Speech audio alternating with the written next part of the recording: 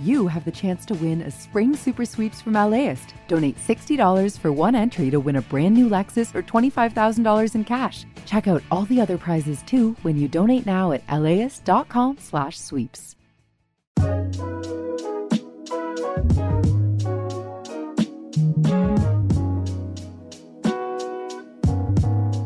Hi, this is Larry Mantle, host of Air Talk on KPCC. Since the start of the coronavirus pandemic, we've had a daily segment on Air Talk devoted to the latest information about COVID-19. As time's gone on, we've looked at vaccines and how the virus and pandemic have affected the lives of Southern Californians. That includes doctors, nurses, epidemiologists, and other medical professionals fighting the virus on the front lines.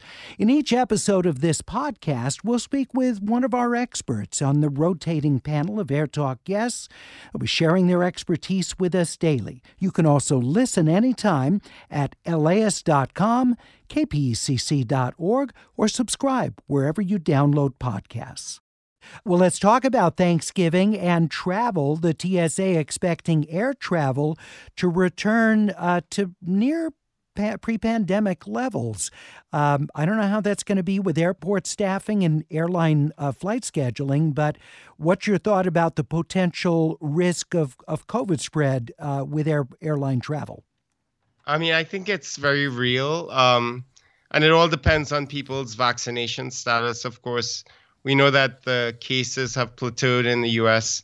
and are rising in some states like Vermont and Minnesota and Michigan, Colorado. So I think depending on where you go, we're seeing a lot of flux right now.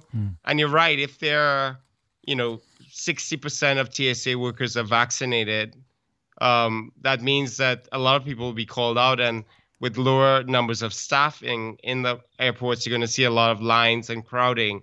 So all of this makes me just a little bit nervous. But if you're vaccinated and you're boosted, you're going to feel a little bit more confident. Do you get a sense that there has been an uptick in the pace of people getting boosters in preparation for holiday gatherings?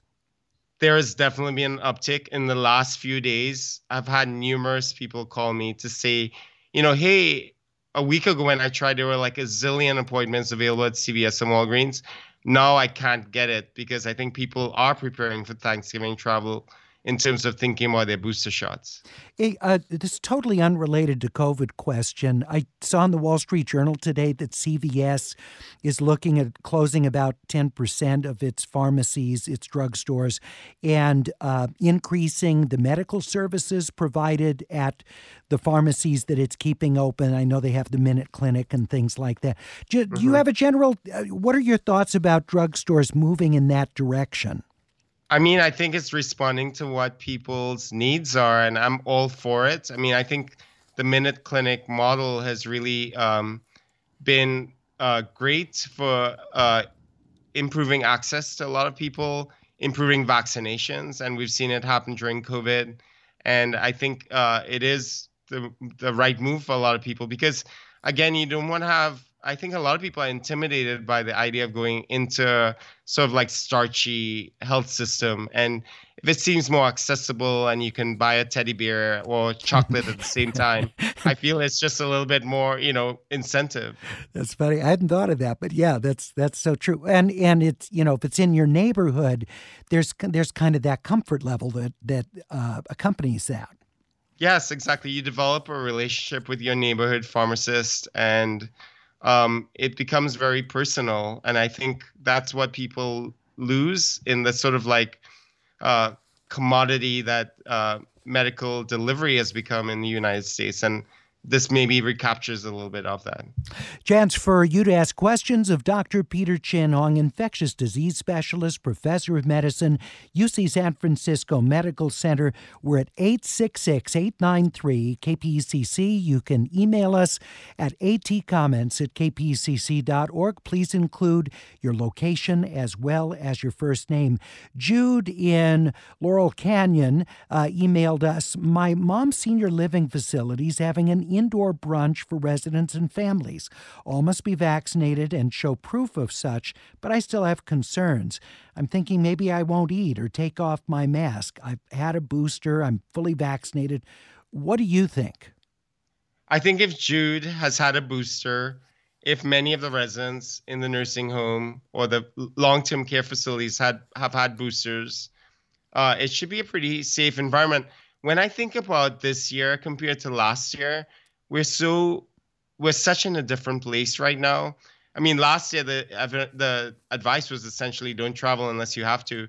This year it means different things to different people, or don't visit if you don't have to. It means different things to different people, and I think unless in the only group I'm worried about, apart from unvaccinated, are people who are immune compromised, because you're not really sure what immune response you've had. But in general, if everybody else is, you will be protected. All right. And are we seeing, I know it's really early, but are we seeing many breakthrough cases of people who've had vaccine boosting? No, we haven't really seen so far. Anecdotally, we haven't seen any good data yet collectively, except that, in Israel, there's efficacy data around the boosted population versus the unboosted. And turns out that it protects, you have like a very low breakthrough of hospitalizations in that older age group. In the US, we don't have that data yet. And we haven't seen many cases. I haven't seen a single case of somebody who's come through the hospital who's been boosted and they still come into the hospital. And, this isn't medical advice, but I just want to respond to Jude as well. And, as we've talked, Dr. Chin Hong, a lot of this is managing risk. And what is the risk reward? And you mentioned someone being immunocompromised. Obviously, you're taking on a greater risk if you do things. And it's so critical you take that into account. But Jude is, this is a brunch that, her mom and fellow residents are going to be at. It's hard for me, if I were in her position, not to take into account the benefits from being in that social setting with her mother. Exactly. I mean, I think that the rare chance, and Jude is boosted already, which is amazing. So I would be shocked if Jude would even get a breakthrough infection. And even if the breakthrough infection occurred, say Jude was unboosted, if Jude was under 65, generally wouldn't have any negative consequences apart from being more like a cold or allergies. So I think you're right, Larry. So much of what all of this discussion is really recapturing many of those human connections that we've lost. And I think that's why Thanksgiving and holiday travel is expected to be number 2 right after 2019, which, seems really amazing and shocking at the same time. Yeah, it sure does. Yeah, and again, everybody has to individually make this decision, and I think that's the challenge, because there are going to be pressures socially too. If you don't feel comfortable going into a certain social environment, there may be those who would question that or be critical or think you're being overly cautious, and it's just challenging because of course each of us have to make our own decisions about that and then deal with whatever the repercussions are. Raymond in South Pasadena emailed us, I have an 8-year-old daughter who got her first dose of COVID vaccine recently. In the UK, kids from 12 to 17 are suggested to get only 1 dose of Pfizer, and it's 1/3 the dose used originally due to a concern about rare effect on the heart. I wonder what the chance of myocarditis is in kids of 5'11" age group with a second dose. That's a great question from Raymond, and a question I've thought a lot about in the last few weeks or days. So first of all, myocarditis is rare as a result of getting an mRNA vaccine. But the interesting thing is it really peaks in adolescents and adolescent males particularly. So the peak is above age 16. It's still not very common. Everybody pretty much recovers in a few days. And the risk is higher with myocarditis if you have COVID. But turns out it's in that age group because it's linked to puberty and testosterone.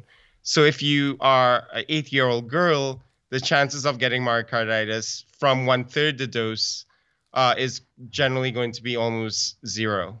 Okay. So it sounds like you would recommend she get the second vaccination of Pfizer. Yes. Okay. 866-893-KPCC. You can email us at atcomments@kpcc.org. And I remind you, we have a brand new podcast featuring our medical expert every day. It's just the COVID segment of Air Talk. It's titled COVID in LA. You can subscribe to it, so it's there for you every day, wherever you get your audio. It's also available at kpcc.org. So if you miss the live broadcast with Dr. Peter Chin Hong or any of our other terrific medical experts, you can hear that as a podcast whenever it's convenient for you. Just pick that up wherever you get your audio. But you can join us now if you're listening live at 866-893-KPCC. Dr. Chin Hong, do you have any specific advice for when we're in airports, standing in those lines, lining up at the gate, going through TSA? What are some things, even if fully vaccinated and boosted, you'd recommend we do? I mean, I think that we've focused a lot on COVID, and we can talk about COVID, which is, wearing a mask is probably the easiest thing. Seems easy to say, not harder sometimes to feel comfortable keeping it on, especially if you're crowded and hot and sweaty. But the other things that we've de-emphasized for COVID, like surfaces, I would pay a lot of attention to them during the winter, because surfaces are the way we get lots of colds and other respiratory infections. So hand sanitizing is kind of like a great idea around this time as well. So definitely take that up on it. And then the other points of worry already when people congregate and feel less inhibited. So food courts and around the gate when you have a little bit more emotion. But in the plane, it's very controlled and good ventilation. Don't worry about it too much. All right. The LA Unified School District is coming up on its deadline for students 12 years of age and older to have their first shot of COVID-19 vaccine. About 72% of LAUSD students are believed to be in compliance. The Board of Education has authorized $5 million for prizes and treats as incentives. They include gift cards to Amazon and Target, tickets to see Hamilton at the Pantages, and even bringing food trucks onto campus. This goes so far beyond what, when I was a kid, we had newspaper drives, and the class that had the most newspapers recycled got ice cream. This goes way beyond that, Dr. Chin Hong. Do you think these incentives bear fruit? Well, it's very controversial. So there's a literature of incentives and vaccinations. And at the minimum, it probably gives you about a 10 to 15% boost above your baseline. So not, huge. And we have some recent evidence in looking at, I think, 11 to 13 states that did lotteries, that the lotteries didn't really seem to do much when you look at the aggregate data. But if incentives work, they are like, you're going to get it, like cash or a ticket or a gift card. But if you're putting it into lottery or raffle, I'm not sure if the evidence supports that. So some states, I think, are actually giving hardcore Visa cards and cash to kids, which I think is really interesting as another method people are using. At the end of the day, they probably don't do as well as mandates, but it's kind of nice to have these soft carrots before we have to move on to other ways of getting people vaccinated. We're talking with Dr. Peter Chin Hong, UC San Francisco Medical Center professor of medicine and infectious disease specialist. Marion in Laguna Beach says we're having an indoor Thanksgiving get-together with 7 people, all fully vaccinated. Would you recommend testing on top of that? That's a great question from Marianne. I think that if all 7 people are vaccinated and they generally have, decent COVID IQ, meaning they're not doing a lot of risky behaviors, etc., you don't need to do additional testing. But if there is some concern that maybe 1 or 2 of them are immune compromised or elderly and are unboosted, then you might do it just to make everyone feel better. I've seen that practice of rapid testing with family reunions have much more. They're much more common these days. So, but it's not mandatory. But I think sometimes people feel a lot better as the amount of the virus in the community goes down. You can get more false positives, but right now we have enough circulating so that if it's positive on a rapid test, it's probably true. You might want to repeat it with a PCR test if you're not really sure. Let's see, we have, and Marion have a wonderful Thanksgiving get-together. Christine in Culver City says, I'm fully vaccinated with Moderna, but I've had open heart surgery.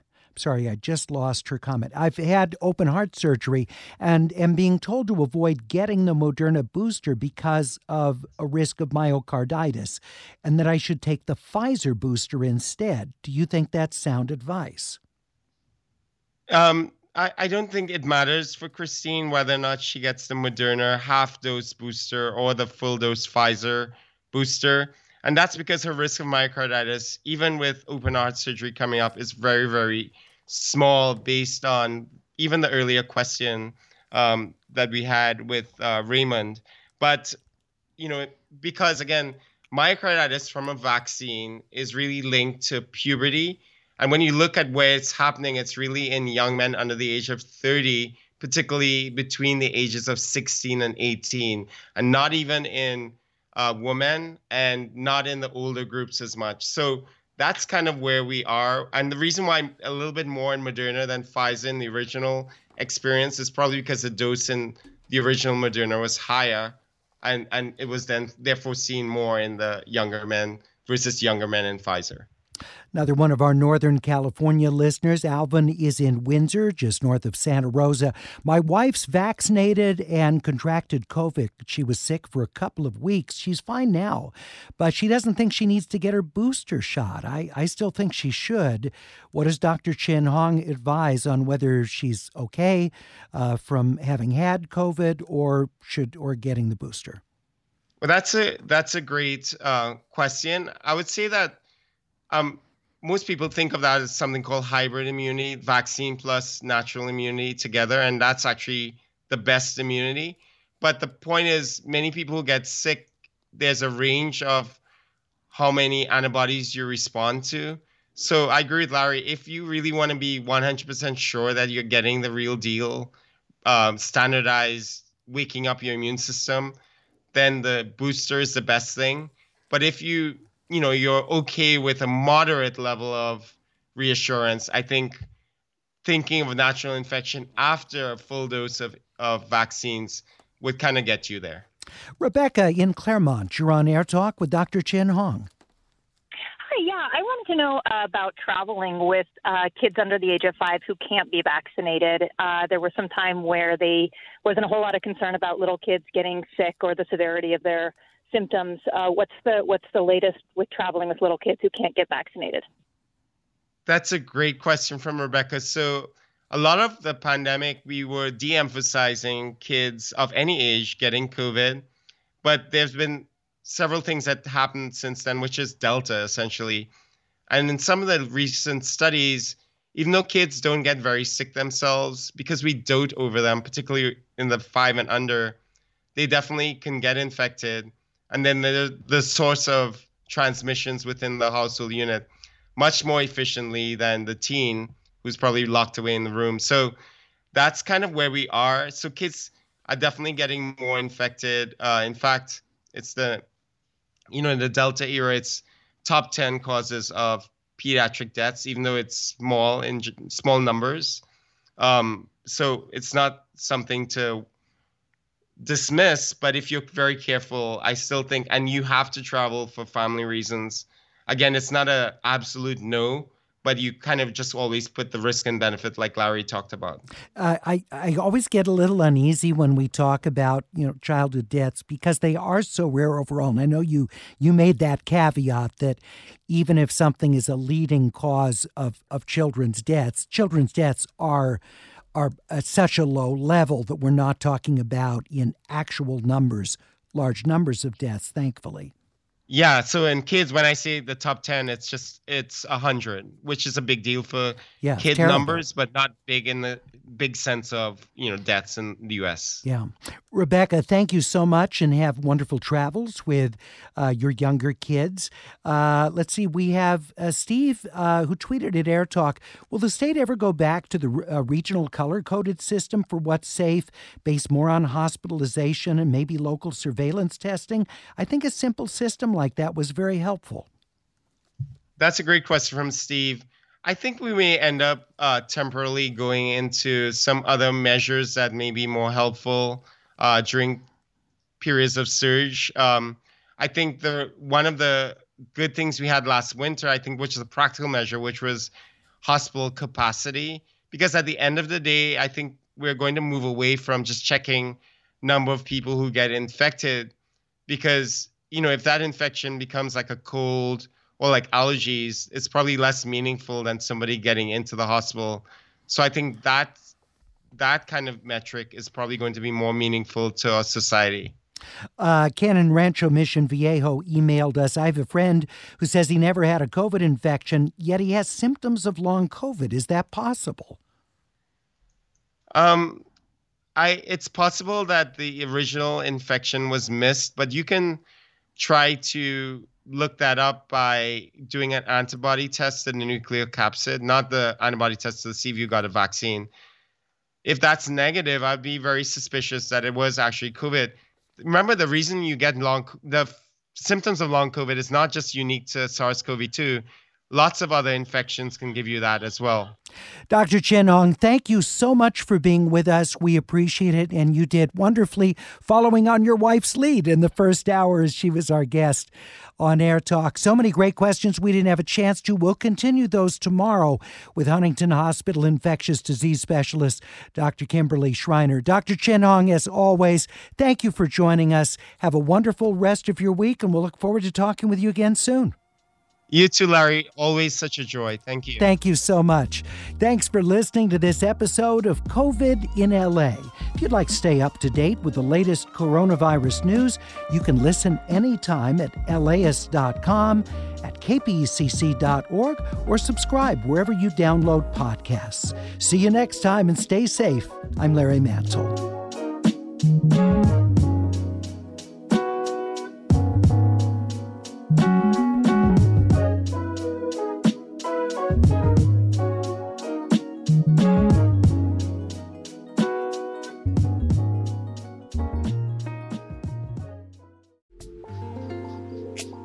This program is made possible in part by the Corporation for Public Broadcasting, a private corporation funded by the American people.